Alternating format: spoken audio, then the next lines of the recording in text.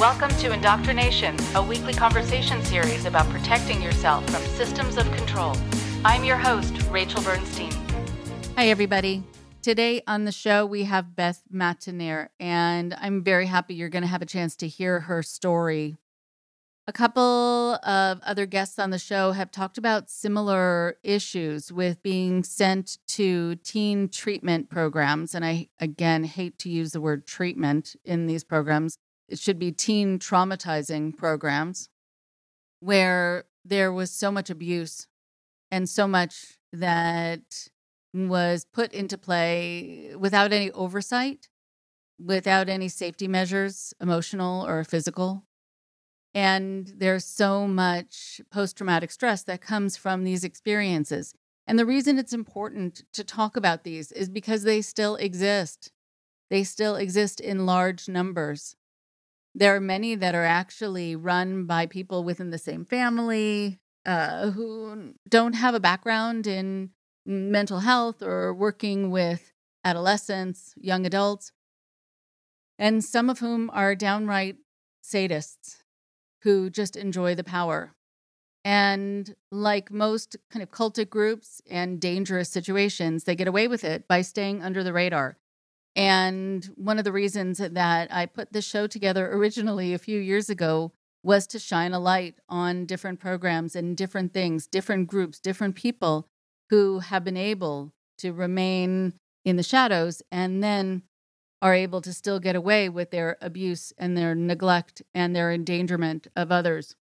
So Beth also has become a licensed professional so that she can help people who have been through trauma themselves, which is really a wonderful turn of events for her.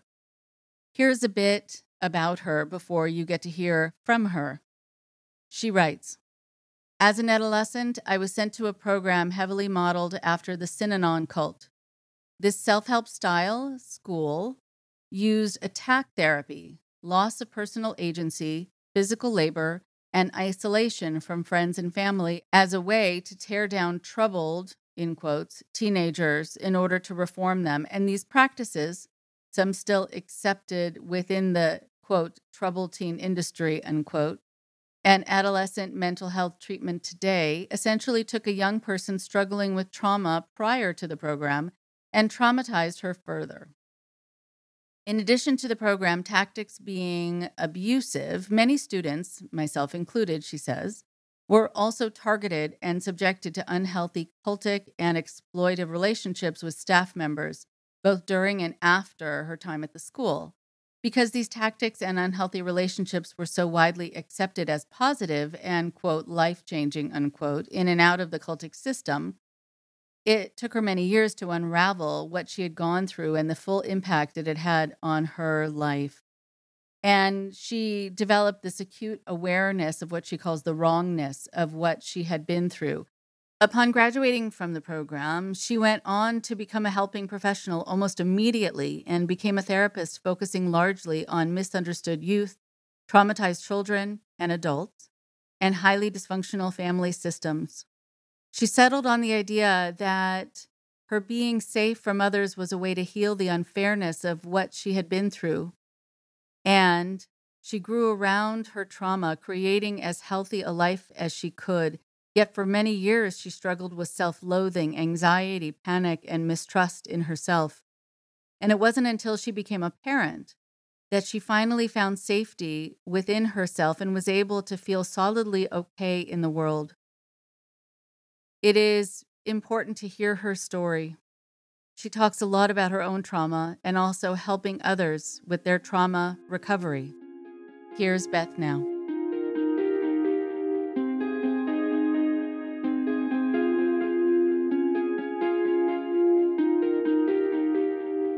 I am very excited to welcome to the show Beth Matenaer. I think that it is always a really exciting thing for me when I get to meet somebody who has a certain area of expertise or areas, and I want to be able to share with her and learn from her and kind of expand our knowledge of things together just from our own perspectives. I like that whole process. And I also know that you have some personal experiences that are important for people to know about, specifically some of your early life experiences.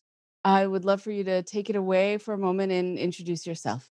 So I am Beth Matnair. I'm a licensed professional counselor that's have been working in the field of mental health for a little over 25 years. I specialize in trauma, attachment, complex families, complex relationships, abuse and neglect. I would say complicated situations. And as I talk about the kids I work with, complicated cookies, as I like to say. I was a complicated cookie as a young person and probably can continue to unravel some of those complications today, but I'm really into sort of the field of trauma work. I actually also created a therapeutic boxing company that uses the body to regulate the brain. So I have a big interest in the neuroscience part of trauma recovery and our experiences in these complex situations and systems and the impact that they have on our brain. So looking at any alternative ways to heal that throughout my time as a clinician, ranging everything from animal assisted therapy to now movement and body related interventions to help us process and heal from trauma. Okay. Oh, that all sounds very good. And of course, I'm noticing a thread, a theme. I'm wondering about the idea of being a complicated cookie, first of all. So, for you and for the people you work with, and then we'll be able to go more into specifically to your early years. But what does it mean to be a complicated cookie? I mean, for me, it's probably kind of being misunderstood. I think I really have, well, as many mental health people, we often start kind of our career on a journey for our own answers or our own understanding, whether it's our own recovery or our, information about our families or things that have happened to us. So I think that what I recognized is that there was sort of not a one size fits all world within therapy. And so there was a lot of my behavior or things that I struggled with that were really misunderstood in terms of where they were coming from. And so part of my focus on trauma has been, especially in the adolescent world, sort of starting there because of my own experiences that we'll talk about, was this idea of just having been so pathologized, and was just really a trauma survivor. So this idea of kind of a good kid having a hard time, I think even within the mental health world, there is this stigma or this pathologizing that can happen. And so really being able to look at a way of being in the world and helping people that sort of destigmatizes some of that, but also really comes from a strong clinical place. And so I think when I use the term complicated cookie, it's just an affectionate way to like embrace and love the complicated people because some of us are just a little bit, there's more complex layers of things that are going on. I think most people are maybe a bit more complicated than they think, but some people maybe have a better ability to regulate that or kind of naturally have ability to be a bit more regulated. So I actually had a hard time through a good bit of my adolescence because that regulation stuff was hard and I had a trauma response to some things that were going on. So I just have a special spot for the complicated client in terms of finding affection and interest in that. Okay, I think it's wonderful the idea of not pathologizing people. I think there is this need, I think, for there to be a systems approach when you're dealing with kids, for there to be, as you know, this idea that there is an interconnectedness and a reason very often about why somebody is the IP, the identified patient. I will sometimes notice, and I don't know if you see this too, that there are some families when I say it would be good to meet with the whole family, they say, "Oh yes, I mean we need to learn how to respond and we need to figure out how to do this." And other families have this.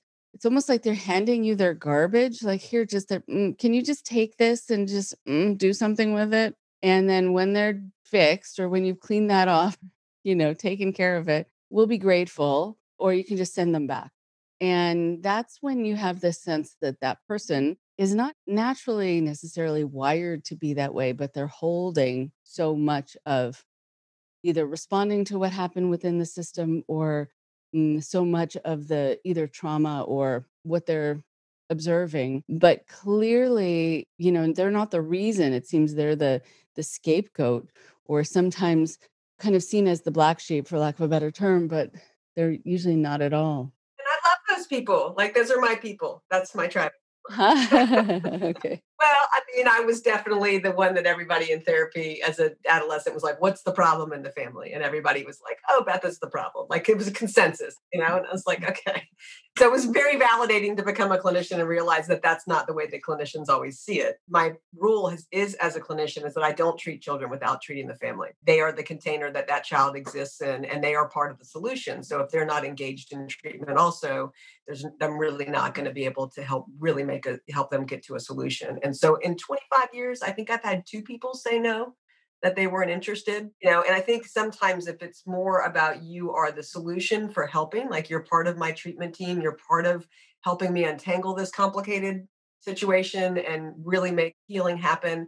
A lot of times it's just those parents they haven't had those resources, right? They don't really know. They're just doing the best they can. And so most of them, I think, given some compassion, aren't really just wanting to drop off their kid. But, there's been a couple, but I think most people have been open to that approach.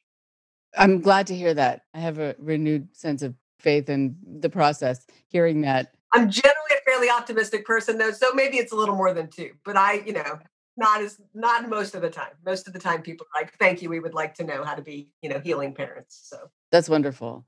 I wanna just tell a little story and then have that tie into this idea of kids being seen as the troubled ones and then being sent somewhere to deal with that. So, I remember running a support group for families who had kids who were getting into, I don't know, getting into doing things that they probably shouldn't be doing, and in a multiple way, not just a one-time kind of issue. And one of the kids that I was working with talked about how a lot of what they did was to get their parents' attention because it was very hard to do that, exceedingly hard to do that. And by the end of an 8-week family program that I was doing with a lot of these families, we had a chance at the end to go around and have the families talk about what they felt like they had gotten, and also, more importantly, with their teen sitting there, what they want to be able to provide for that teen, or what the teen really still needs from them or is grateful to have been starting to receive. And the one who was very sure that the reason that, that they did what they did was because their parents were so self-focused. I saw it after that 8-week program, and it was hard because you want to know that you've made an impact. And when people were going around and parents were going around, they were talking about how proud they were of their children and how much they felt so happy they understood them. And this one mom said, well, I'm just really happy because I feel vindicated, and that I know now that my child has a problem. And that's why I've been so frustrated with them. And now I know that I'm not a bad parent, that my kid has issues, and that I've done the best I can. And I thought, oh no, oh, no. Like, okay, I wanted to do redo something this is something the went How wrong to here. Spot a Narcissist series. Right, exactly. Like, Where's would the you narcissist in the room? Like, where's Waldo? right, and I wanna say one of those, like, "Would you mind staying after class for a moment? Because I think you missed the point."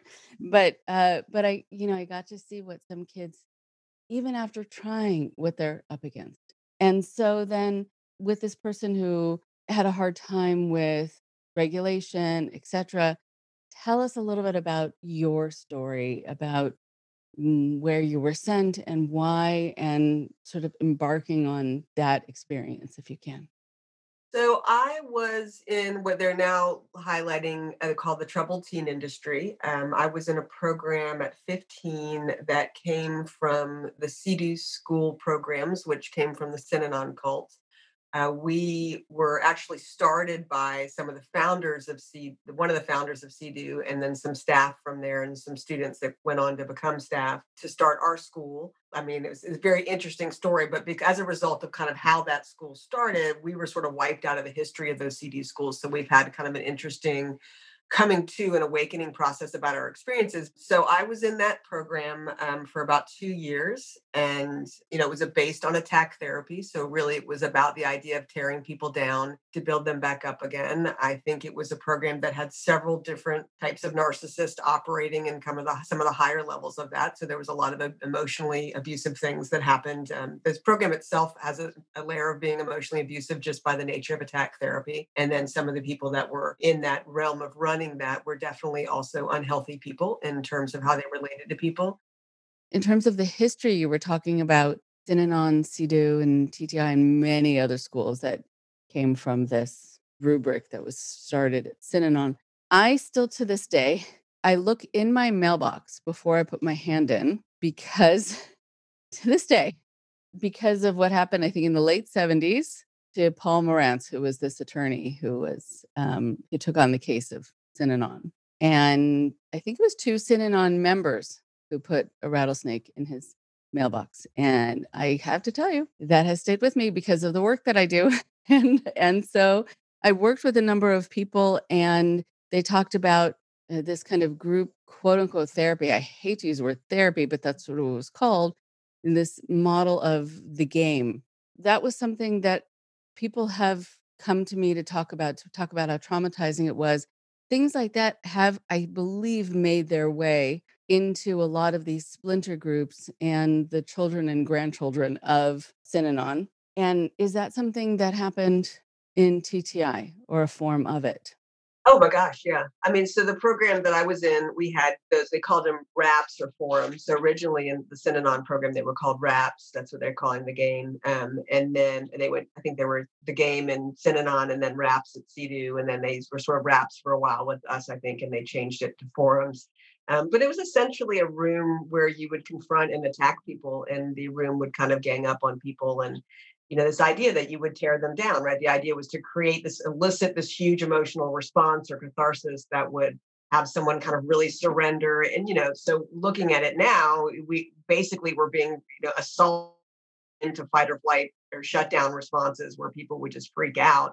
And that was very like great, right? That was the more vicious and, cathartic and emotional and snotty and, just out of control it was, like the better it was, right? And so even staff were kind of trained to be these incredibly aggressive vehicles of that. And so I think, as I learned as a clinician about kind of trauma response and what's happening and these ideas of safety and the importance of like agency and control for people and in their healing, it was like, oh my gosh, there was none of that. And I was a kid, I was 15, recovering from trauma or still, activated from trauma and 3,000 miles from home with no resources or way to get back home. I did leave at one point, and it's a long story about running away, but one of the most traumatic moments for me actually is when that happened and I realized that my parents weren't going to let me come back. I had been I've gotten away and got to a phone and was able to say, like, I can't be here anymore. It was very destructive. And some of the things that were happening within some relationships with me were really destructive. And my parents were like, we can't help you. And so I was, 16, I think at that point, couldn't support myself financially. I was a troubled, bad kid that nobody could really help, other than my friends who believed me, but they didn't have money to get me, all the way to the East Coast. And so that moment, we talk about like the most destructive parts of trauma being that idea of inescapability. And so just all of those layers of inescapability and sort of surrender. And I think there was just something in that moment that for me was probably one of the most poignant pieces in terms of destructiveness, because it was just that idea that I was alone in the world in this really significant way. And I think that's, I had felt that other places where I was traumatized too, but that was like that place where you just don't feel like you have an option, right? Or you just have to concede and comply. And, for my own survival, I did truly, right? Like I couldn't have just left and started hitchhiking as a young woman across the country. And I mean, not safely, to be able to get away. So I went back in and drank the Kool-Aid so that I could get through that experience. And I think in order, to survive that, even psychologically to survive it on some level, I just wanted to keep moving forward and keep going into the world and just get, feeling better. And so I didn't even really want to look back. Like there was a part of just knowing that something wasn't okay, but also not really wanting to explore it all that much. And I think with some of the ways that this movement has come forward where people have started to talk about this industry, you really get gaslit to some extent that it's not a problem, right? Like you went to residential care or you went to this program or you did wilderness or you did these things. So you should be better. And so even within the clinical world, there's not a huge understanding about what does it mean if someone went to a therapeutic boarding school. Like that should have been a really great thing for them, right? They got all this help rather than this idea that maybe some of these places and even ones that aren't as destructive as where I were this idea of losing your autonomy at that significant age, that really important age, does have a lasting impact on people. And so you add to that impact kind of being gaslit that it shouldn't have been a problem, or your parents not believing that it's a problem because they thought they were doing the right thing, I think you end up with a very complicated layer of trauma response. Right. Okay. I want to be able to talk more about you running away because I've had other people on the podcast who have been in some of these centers, most of whom have tried to escape, sometimes successfully, but still they couldn't go back home, and other times not successfully. And then when they went back, when it wasn't successful, things were ramped up for them because they had run away and they were seen somehow as more troubled, even though it's a natural inclination to want to be able to get your freedom back. In fact, I remember learning years ago there was this diagnosis given to slaves who tried to run away. There was I don't know if he was a clinician or not sure, maybe just a physician, but there was a term, I don't know how to pronounce it. It's drapetomania or drapetomania, and that was the diagnosis given to slaves who were trying to get free. So it was pathologized. So which is so mind-bending. And the people who brought them into slavery, that wasn't pathologized. People taking away other people's lives. That's fine. But when someone says, I need to be able to breathe freely in this world and be free, and that's considered, diagnosable, which just shows about the kind of thinking at the time. But that kind of thinking still exists in other frameworks. So how were you viewed or seen after you escaped and needed to go back? Well, I mean, it's interesting because one of the things that I would say most survivors from programs would say is one of the main things you can't talk about is how much you hate the program, right? Like that's resistance, right? You're being clinically resistant if I mean, I couldn't say, hey, I hate being screamed at 3 times a week for 3 hours at a time, or I hate being put up in front of a room and being made to perform in front of my peers and calling that therapy, or I hate being put in costumes and going through crazy workshops. So you can't talk about the obvious traumatic experience that's happening in front of you.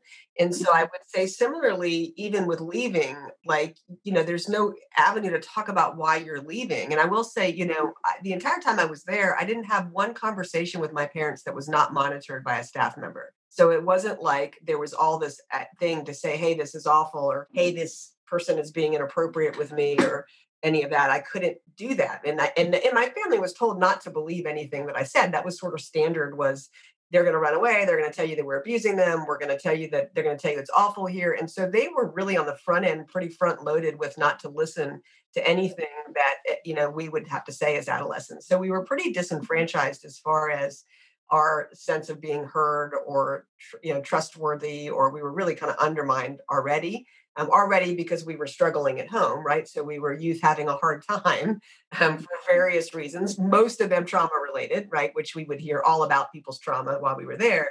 And, but we were really pathologized as sort of bad, screw up kids. And so when I left, it was just sort of more evidence to support the screw up. I think I was pretty good initially at being able to look pretty good. So you'd even get yelled at and indicted for that, right? You'd be a look good. So if you looked too good, you would get yelled at. If you were resistant, you get yelled at. There was just no escape. So, but I was one of those people that learned pretty quickly how to kind of comply with the system, right? Like I figured out really early on by something that happened that, oh, wow, this really isn't safe. And like what you need to do is walk this line or you're going to end up, it's going to be worse for you. And I watched kids that really rebelled and pushed back. And initially, I didn't do that. Actually, I was pretty much okay. I was go with the flow until I got backed in the corner, and then I was, would fight with all I had. But like normally, I would sort of try to be. I was Southern, and I would be friendly and polite as long as I didn't get pushed too hard. And so when I left, it was pretty surprising for people because I had been there over a year, like maybe about 14 months out of a 2-year program. So I was been there. I was in the upper level of the school. I was sort of mentoring younger kids, and I just walked out one day. And part of that was because things had I was sort of in a pressure cooker, and some of the inappropriateness had got worse, and things were like my danger signal was going off, and so I just couldn't do it anymore. And so actually, even as I was walking out to run away with this young person that I left with, people were like, "Hey, watch out! This guy's running away!" So nobody had any idea that I was going to leave. And so when I did, it was a big like shock, for everybody. Now they did tell my friends there that I had like run away and I was doing crystal meth in the mountains and sleeping with all these men and all these horrible stories that were nothing about kind of who I was.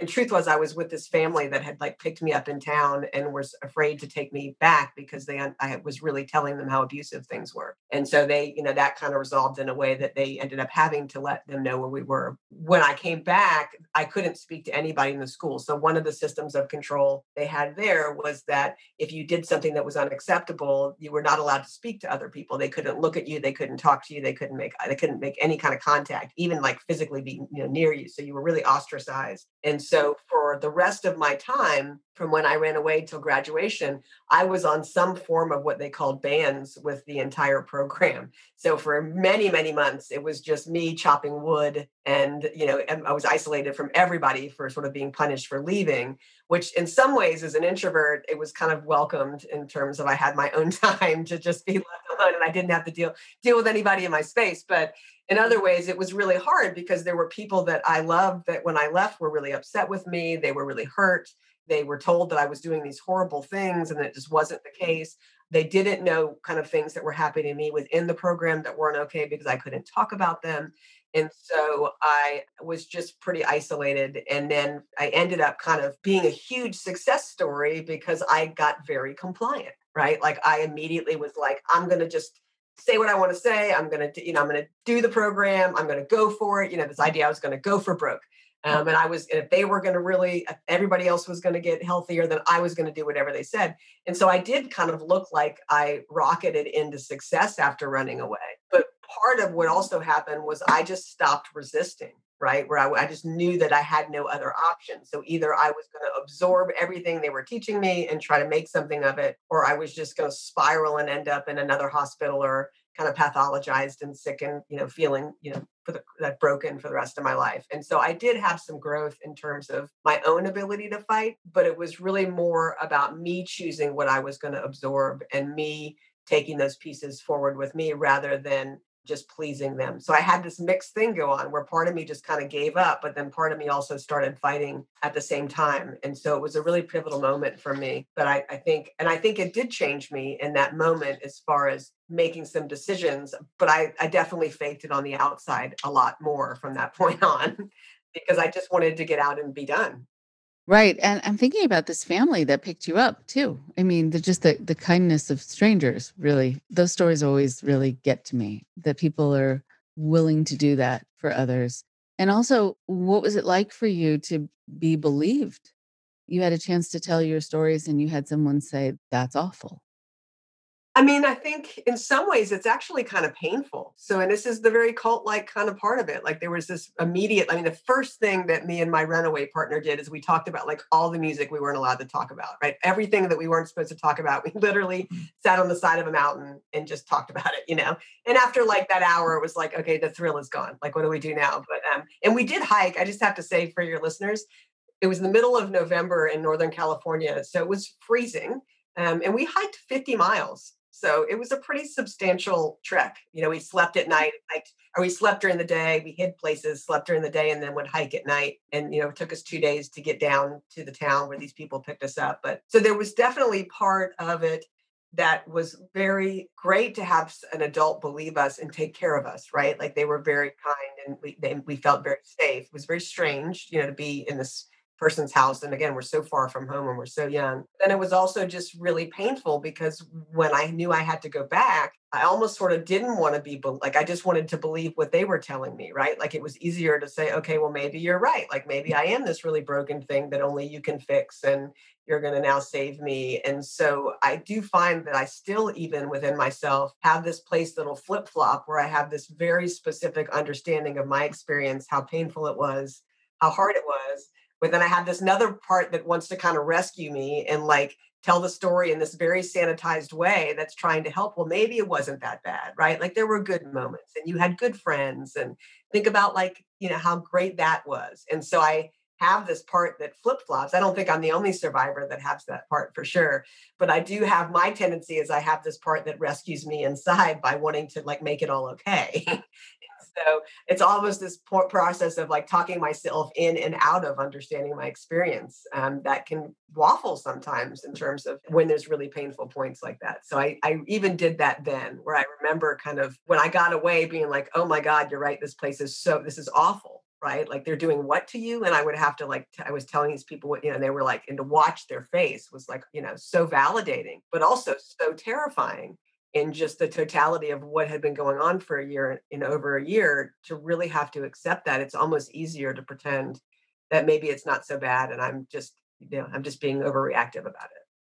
It's fascinating that you're talking about that because I think you're talking so much about the brain protecting itself. When I talk to people who were able to narrowly escape a very bad situation, for them to think about what could have happened if they had stayed, or to find out that the person they were with wasn't just someone who lost his cool every once in a while, but was actually a sociopath and had done all these other things and all these other crimes. There is something about what that does to the brain and how it overloads it. It's interesting because I also wonder how many people in how many places get away with more than they should because the traumatized ones who are there or who leave still need to be able to somehow make it okay in their minds. And they're not doing it for those people. They're doing it for themselves. And so that's a very interesting thing that you brought up, actually. Well, and I would say when I learned, when I started really delving into complex trauma and learned about, so there's fight, flight, freeze, but there's also that fawn and flatter response. And has probably been one of the most helpful things for me to understand, just in terms of like that response often comes when there's real danger, like real significant danger. And so I think that we think that the louder runaway response is going to be kind of when we're in significant danger. And actually, that shutdown or even that fawn flatter response is generally the safest bet in those situations. And so you end up, whether it's with a program or with a single abuser, with a form of kind of a Stockholm flatter, fawn response. And it helps me really understand my own response to kind of an individual person, but also my response to the program in terms of that total inescapability, right? Like what that really was about and how, because we have students that come out that are very angry and aggressive and they see it really clearly and they're really upset and they're really dysregulated. And then there's the ones that are 100% like, you're not going to shift my point of view that this was the most wonderful thing in the world and it saved my life and I owe them everything. And, realizing that underneath that is really this like fawn response, right? And for some of those people, and that there's a reason why we did that. And so a lot of what has been helpful for me and other survivors is just sort of that knowledge of that and that self-compassion that things don't always look the way that we think that they're going to look on paper, right? The way that we survive it.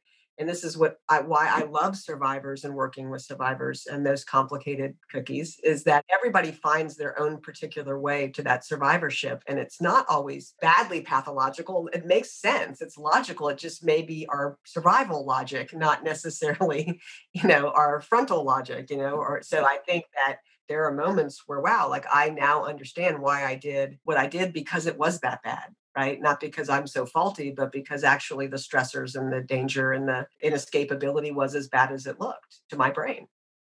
Hmm. That's so interesting. Yes, I think when people talk about or they open up about a traumatic event, and then as opposed to it being a period, it's a comma and then the word but.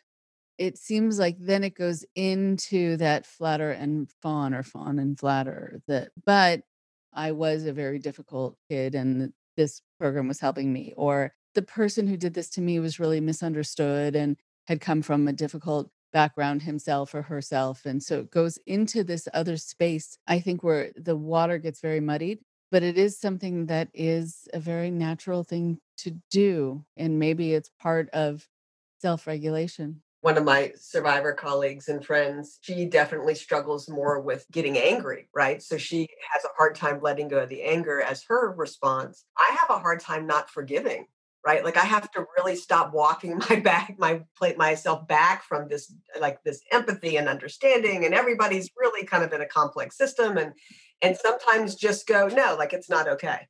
And that idea of being able to just own that boundary, right? So someone said to me recently, we're talking about like anger is just a sign that your boundary is getting crossed. Well, I was programmed so heavily to not have a boundary, because there was places where I was being targeted and things that were happening. Like it was really ingrained in me and taught to me, like, you don't have a self, like you have no boundary. And so, and people would meet me and think I'm actually a very boundaried person now. It's part of what makes me safe with people is you really know where I stand, and I'm very clear about that. But internally at that point, I really didn't know how to do that, right? That was part of that autonomy stage. And so I had really got taught not to do that because it would upset my family or it would upset my school or my counselor or whatever. And so I have to really walk myself back to accepting that it's a problem over and over and over again. Because, like I said, that forgiving, understanding, compassionate, complex me wants to I understand the rationalization for all of it. But at some point, you just have to go, it's not okay, right? Like people shouldn't be treated that way and it's not okay. And so I think even for myself, like there's been a process of really having to just own that I'm not really okay with what happened. Like that wasn't okay to do. And it's helped, it's helped me now. I have a daughter that's kind of coming into adolescence. And when I think about her, and someone talking to her that way or somebody putting her through workshops or doing some of the things that we did, the idea that someone would do that to my child and the impact that would have on her is so easy for me to be like, no, not okay, right? It's like a really clear, never in a million, like no way can you talk me into that being helpful for her. And so that's helped, right? Because I had never had to have this external thing that I could see myself as a young person, because you just don't, I don't, 15-year-old me didn't feel like I was 15-year-old vulnerable me, right? Like it was like I deserved that, or I was a bad kid, or I was always getting in trouble. And so, but to see what a 15-year-old looks like as far as my own child really makes it different in terms of what I would be willing to let happen to her. There are two other things that I wanted to be able to get through, and I know that we're getting close to the end of our time talking, but a lot of people think about these places as being these sort of old school places that don't exist anymore, but they very much do. And I'm really wondering about that with all that now, the groundswell of people telling their stories and the press, and of course the need for more oversight and legal reform around that. There's so many of these places that are run by people who don't have qualifications, and even if they do have qualifications, they still should not be doing what they're doing. And in fact, a lot of them I think should be in jail. I've worked with families even just recently who have kids who they're having difficulty with, and they call a place that really seems very legitimate. And they say they're going to send people over to take your child out of their bed in the middle of the night. And it's here in Los Angeles and this year. So this is something that is still happening around us. And I'm wondering about programs like TTI and others. Why do you think they're still around? Well, I mean, I think that because there's a need. And so until we have an alternative, and this is where I might, I don't know if I'll piss them off, but why I might disagree a little bit with some of the people in some of the movements within the TTI kind of advocacy stuff about kind of shut them all down. The problem, and this is, I mean, I see this as a clinician all the time. I mean, sometimes it's a better alternative than what they're in. And so, if we know that trauma is generational and we know that it's systemic and we know like there are times when if we don't have services that heal the system, then there are times when someone is better off kind of being outside of the system, at least temporarily, until the system can get some intervention. So I think so I definitely don't agree at all with programs that don't intensively work with families, period, like not fair, right? But until like one of my first jobs when I was coming out of my graduate program was I worked in families that had been found guilty of abuse and neglect of their kids.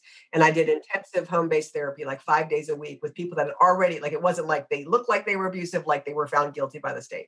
And I did intensive therapy aggressively with these families, strength-based therapy, to really work on healing the system so that out-of-home placement wasn't necessary, right? So this place I worked with had like an 80% success rate of people not reoffending and harming their children again, but they were rare, right? They were a program that was different. They believed in sort of preventing foster care. I mean, amazingly, they were funded by the state, but there are not those programs here, right? So there's nothing like that where I am. And so this idea we have to, in order to stop the TTI, there has to be a shift in the way that we intervene with youth and the way we intervene with families. And until that system is set up that we have wraparound services or we have intensive home-based services coming in, where we're really looking at that system and what it's going to take to help that youth because they're symptomatic essentially, or even the cultural issues of why are there certain groups of youth that are all incarcerated? Like we're not, those are bigger issues. So unfortunately, I feel like TTI is also symptomatic in terms of why it needs to be there. So if we could address that piece, then there wouldn't really be a need for all of these programs, but there is still a need. In terms of regulating them, legislature catches part of it. I just literally had this conversation with someone yesterday that's doing legislative work, which I love. And anybody wants more advocates, I'm out there. I'm willing to be helpful. But legislative catches the overt abuse, right? It catches the more overt problem. It doesn't catch all the covert problems. Even just in its existence, taking a child away from their family, taking their phone away, cutting them off from their friends, taking all their rights away, everything is controlled. That's problematic during that stage of autonomy development. Like it's problematic just in the way that it affects that person's development of agency and of control of themselves and shame, all. And so I don't feel, and I mean, you're in the mental health field, Rachel. I don't feel like we're talking about that. That's problematic. I'm certainly Right.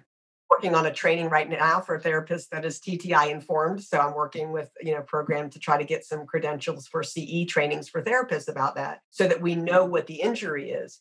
But I think one, we've got to prevent the need for TTI to address that. Now, on the covert side, I think we need to have professionals that are trained in understanding to help people to unpack that experience. So even though a program may have provided them something positive, it doesn't mean that there isn't still a part of their neurology that's still going to react in a certain way to having all that autonomy taken away. And I will say across the line, though, there are other programs that are overtly abusive, like the Pray Away the Gay programs, like that just needs to be shut down. There's no, again, sort of like when there's a line where you go, not okay, not okay. Right? Abuses of human rights, abuses of power, that needs to stop. There are programs that are getting away with that because of religious protections or loopholes that people are finding legislatively to keep those programs running that do need to stop. But the rest of them that are clinically based, even using evidence-based treatment, I don't know that that solves the whole problem either. It's in itself a very complex problem that's nuanced about families needing support. Oftentimes it is like a generational trauma issue happening about why are those parents and those families having a hard time. So we have to be thinking of it in a bigger systemic way in terms of changing it, in my opinion. So I think you can catch some of the overt abuse, but the covert stuff about power differentials and a good example would be a lot of people go into working at those programs that are wounded themselves, right? And they really want to do a good job and they really want to help youth, but they haven't really resolved their own trauma. So when that youth starts to push and press against that system, which is what adolescents do when they've been traumatized, they might get really triggered. And so there isn't a lot of like trauma-informed training for staff in terms of working in those programs. And so I think there are layers of things that we could do to make the system more aware and make clinicians more aware that on the front end could help a lot just until we have a bigger solution of that systemic problem in terms of more wraparound, home-based, community-based interventions. But right, I think about all the people who are sent to these places who have such a variety of different issues and also family constellations and issues and where the parents are really just, I don't want any messiness. So I'm going to send my child away. Or my child is trans and I can't accept them. So I need to have that be somehow corrected, which is horrific also, and Pray Away the Gay and all of that. And then you have kids who do have some severe issues and families that have severe issues, but they're all sent to these places where a lot of them are not able to get the help that they need, but sometimes they don't need help. And so I think that that also adds to the confusing picture. There are clusters of families for sure that use therapy in a pretty abusive way also. I really struggle with that a lot because I do end up in a lot of really unhealthy attachment systems with families where it is sort of punishing or shaming or punitive, and therapy becomes, well, make them stop doing that, right? If you were doing your job, And so I think that there are times where therapy can get kind of weaponized for abusive parents or the emotionally abusive parents, or the system becomes part of that abusive system. So again, therapists not knowing that they're becoming part of this narrative. This kid is the bad kid. And now they're still kind of carrying that narrative on. They become like an extensive abusive arm of that family system. I think it's a really complicated problem where we just don't have a lot of other options at this point. So I do like, I'm a fan of kind of the alternative things like the boxing or equine therapy or things that are just more outside of that box, not outside the box so woo woo that, that it's not safe, but that you're really providing something that's not reinforcing the pathology in that child. Sometimes, even in my own office, I feel like, gosh, they just keep coming here and they have this idea that they're the problem. They're so broken or everybody's so sick. And it's not really helping anybody to continue that belief. And I think there are some that are not healthy at all that really use the TTI programs or residential treatment as a punishment. And anytime I'm referring a family, and I have referred out of home placements, it's the first conversation is always like, you're not going to make this decision because you're punishing this child. Like you're saying that we need more help than we can do right now. And you have to commit into being in just as much intervention as this child in order for me to support that decision. And so there's a lot of, it's not like you're so bad, we can't handle it. That's not okay. That does happen a lot. For me, there's a complicated question when I'm asked, like, how can I, after a survivor of TTI, ever refer into the TTI? And I have.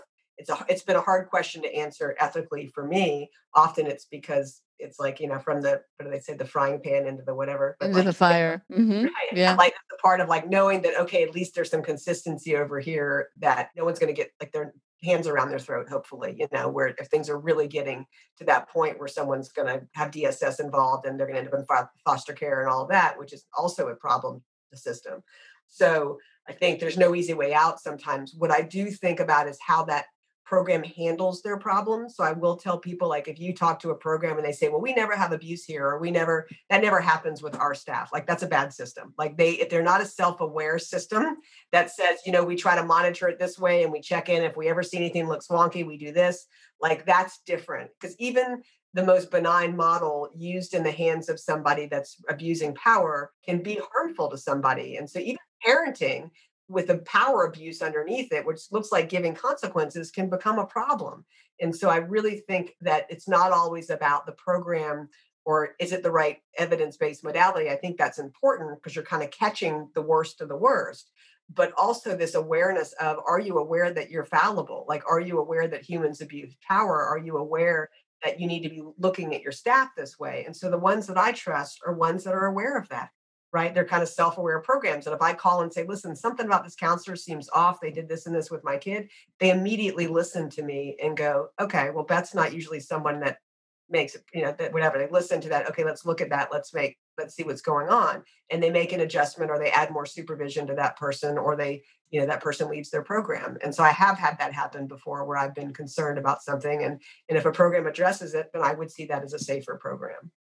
Right. Okay. And so it sounds like you want to be able to have people go, but with their eyes open, and to know what to watch out for, and that you've done your homework and the families need to do their homework. And I think it's a very empowered way of approaching it and being able to make a much more educated decision that a lot of people make when they just find some place and they say, oh, good, here's an option. I mean, anything can look good on a website, because anybody can make their brochure beautiful. And some of the ones that are run by bigger companies, they have incredible 35-page beautiful brochure that, and what my parents said is it looked great on paper, and it did. My school looked amazing. The campus is gorgeous. Like, it was great education with therapy. And like, why wouldn't you want to send your kid there? I ultimately wish that we didn't have to do out of placements at all, because we had enough support for families and mental health that everybody could heal and get better. And, but that's just not the world we live in at this moment. But I do think for people, they are faced with that hard decision, that their gut feeling about it, their real gut reaction, the ways. And for me, the best way is, how does someone respond to if you ask them hard questions? How do they respond if you ask about, do they make mistakes? And this is true in personal relationships too. If somebody responds that they're perfect and they never make a mistake and they're dismissive of you, get away. Not for you. Doesn't check the boxes. So safe is something that's self-aware, that has a control measure for that, that's listening to you, that's not going to dismiss you as a parent or dismiss your child if they have a complaint against somebody. All of that is important for it to be a safe, trusting place. They have made some legislative moves for things for like that kids can have unsupervised phone calls. that they're not monitored all the time. But that we also have to encourage parents to listen to their children. So it's a very circular problem in terms of all the different spokes of the wheel to be able to change. Right.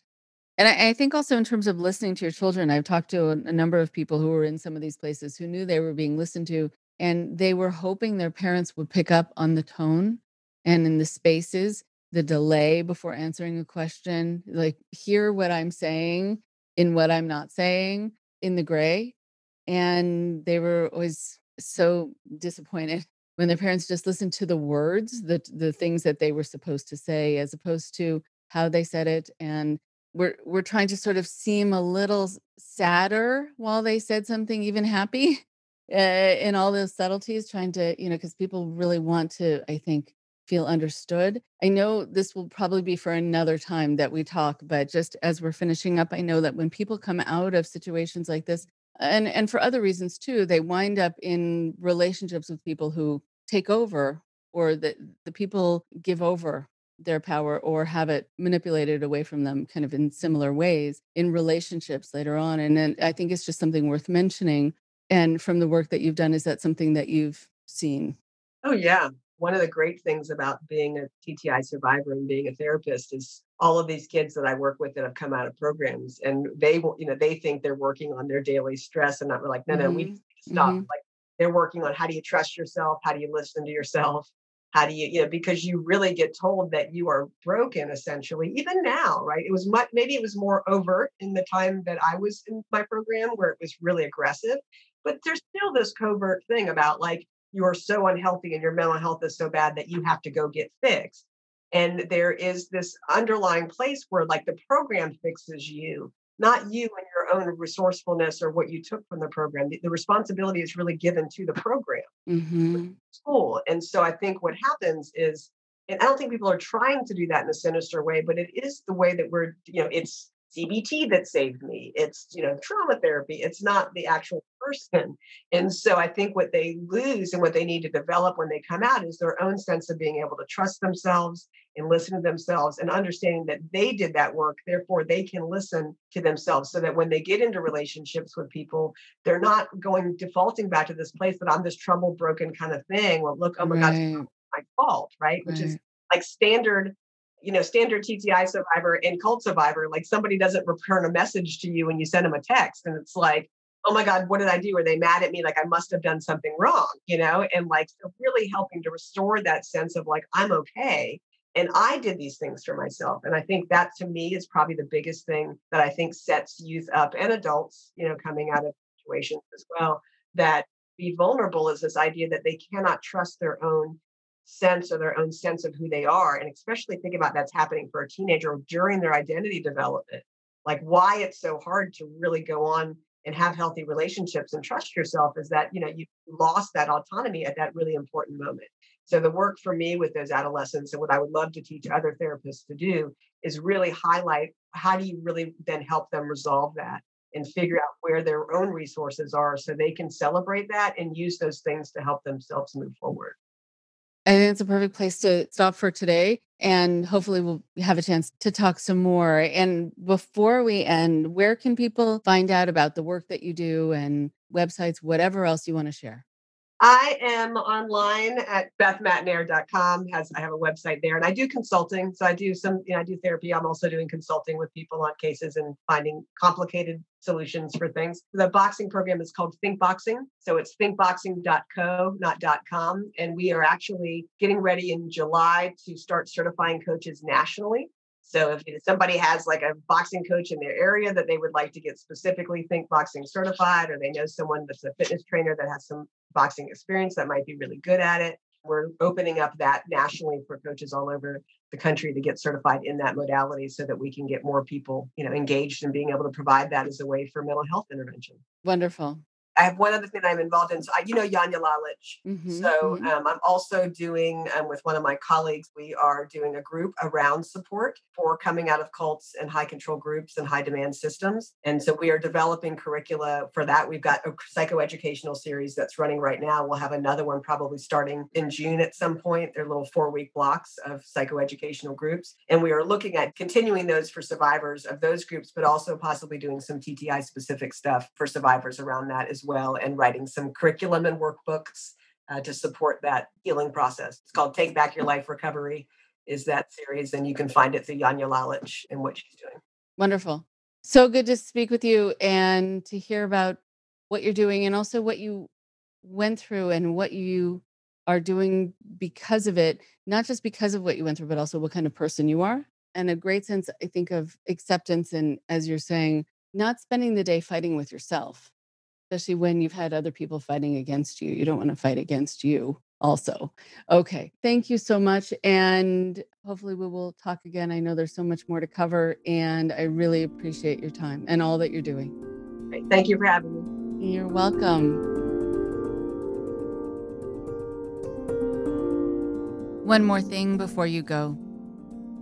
Thank you so much to Beth. It is truly horrible to hear some of the things that she talked about. I mean, truly, it is really remarkable what people are put through, what people are made to have to deal with in their lives.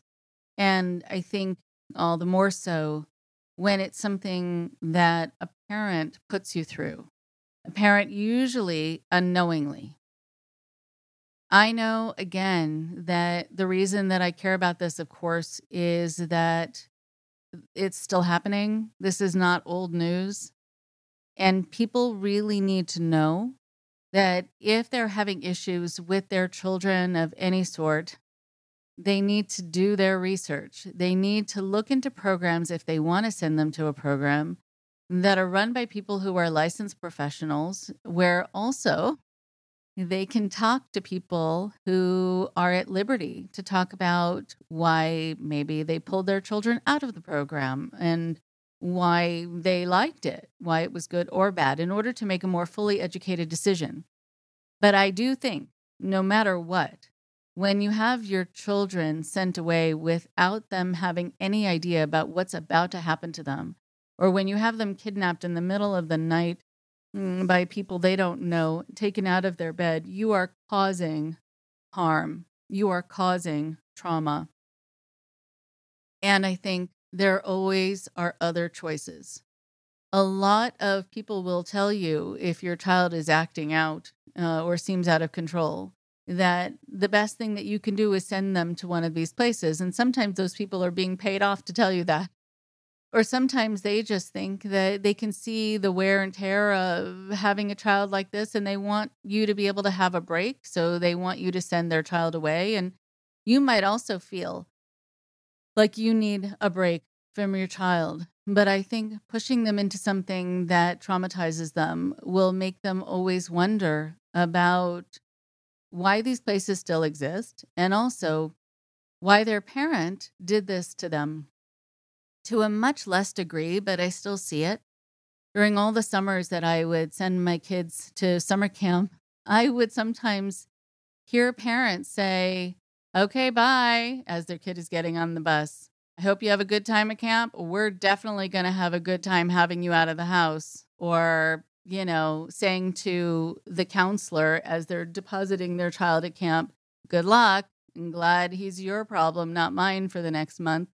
And so I think even in those smaller ways, with kids just being sent to summer camp, which is usually a good experience, the messages that are in those moments are so, so damaging. And what is criminal, not only is the way people are treated in these programs, but the way that parents are often deceived too. There are a lot of parents who I've talked to who had no idea. They really had no idea that the program was as awful as it was. And they went online and they saw that there were no bad reviews, which is already suspicious. Because even people who have any kind of gripe should be able to write a review, even if they just weren't happy with the food. And so if you know that there are no bad reviews, everything is stellar, 5-star, that should be just as suspicious as if the place just has a 1-star. And so you're not getting all the information, and people are usually being threatened into silence or rewarded for their good review. I know it happens all the time. If there are questions that you have about certain places, certainly do your research. Contact organizations online that are to educate the public about these teen treatment places, these residential treatment programs. When people are silenced, they are kept from being able to protect themselves. But one of the things that Beth talked about that I just want to talk about briefly is this idea, inescapability, that trauma itself is connected to a feeling and to the reality at times of inescapability. When I think about some of the people I've worked with, some partners of abusers who were reliant on them financially, or where the abuser threatened to take their child away from them if they left them, where they really felt cornered, where they really felt trapped, then they were further traumatized by the fact that they were cornered, that there was no way out. One of the things that I talk about on this podcast that I want to reiterate now is that if you are the other, if you are the friend, the family member, the partner of someone in a situation that is an unhealthy situation where they have potentially acted out in the past, so you've sent them to some place, or they've been involved in a relationship where they've cut you out of their life because probably they had to if they were in an abusive or controlling relationship, and your feelings get hurt, you still want them to know, absolutely want them to know that they have a place to come to and that you will help them. You will give them a burner phone that they can use that's untraceable. You will give them some money if they need it for a bus ticket. You will give them a warm place to come to that's safe without questions asked, unless they want the questions to be asked. Because a lot of people suffer for much longer than they need to, than they should have to, because they do feel that there's nowhere for them to go. They feel like they have burned their bridges. They feel like they have kind of, for lack of a better term, pissed off the people who have been caring about them. But they were often taught to by, again, their controllers. In this situation, though, with teenagers already feel like they're at the mercy of the adults around them. And add to that a situation where you have locked doors, locked gates, where people cannot communicate with each other. They can't be honest on the phone when they call their parents to talk about how awful it is there and how they really need to be picked up and how they need to be able to have an escape hatch. What happens when you feel that the horrible situation that you're in is inescapable is that you shut down, or you start to behave like a trapped wild animal. So it creates very often this pendulum swing of extremes, of a real shutting down almost into a place of being comatose, because it doesn't matter how unhappy you are because no one listens anyway, and it's not going to matter. Or you start to act out so much just because you're thinking, well, what the hell? I can't get out of here anyway. So it can bring out these extremes in you. Again, if you are the other, if you are the people who care about these teenagers or people who are trapped in situations with abusive partners or in abusive environments, you always want to let them know that they can come to you and that you will believe them. A lot of people who want people to feel trapped will convince them that if they tell the story about what's really happening, the people on the outside won't believe their story. So it's very important that you say to people, I will believe you. You might not actually believe all the stories at first because some of them can seem pretty extreme and you didn't know those things could happen. But please say it and please be open to it. Because if someone finally has the courage to come to you to talk about what's happened and you say, that sounds impossible, or really no one can get away with that, and I don't know if that's so bad, or if that could really happen there, then they will shut down further and then have this feeling that their trauma just continues, that they're still trapped even when they're on the outside. So giving people a place to come to, no questions asked, again, unless they want the questions to be asked, is a very, very important thing to do. And then they have a chance to feel hopeful. They have a chance to have a sense of faith that things can get better. And they have a sense that all human beings need, that they have the option of freedom. Freedom is integral to our lives in so many ways. And that is why the Constitution, and in other countries, there are other rules and laws, some to a lesser degree than in the United States, some to a greater degree than in the United States, will protect those freedoms. And it's so important, not only for emotional self-esteem, but for a feeling of physical safety.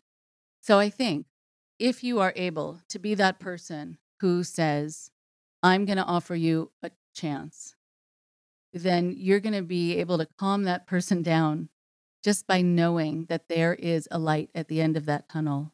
You be the person who opens the door, opens the window, gives people a path out. You will be giving them such a gift beyond measure. Talk to you next week. Thank you very much for listening. Please support Indoctrination on Patreon at patreon.com/indoctrination. Be sure to give us a follow on our social media. Find us on Facebook and Instagram using @indoctrination_podcast. And for Twitter, find us at @_indoctrination. We love hearing from you too. So send us an email at indoctrinationshow@gmail.com. And for more updates on the show, visit our website at www.podpage.com/indoctrination.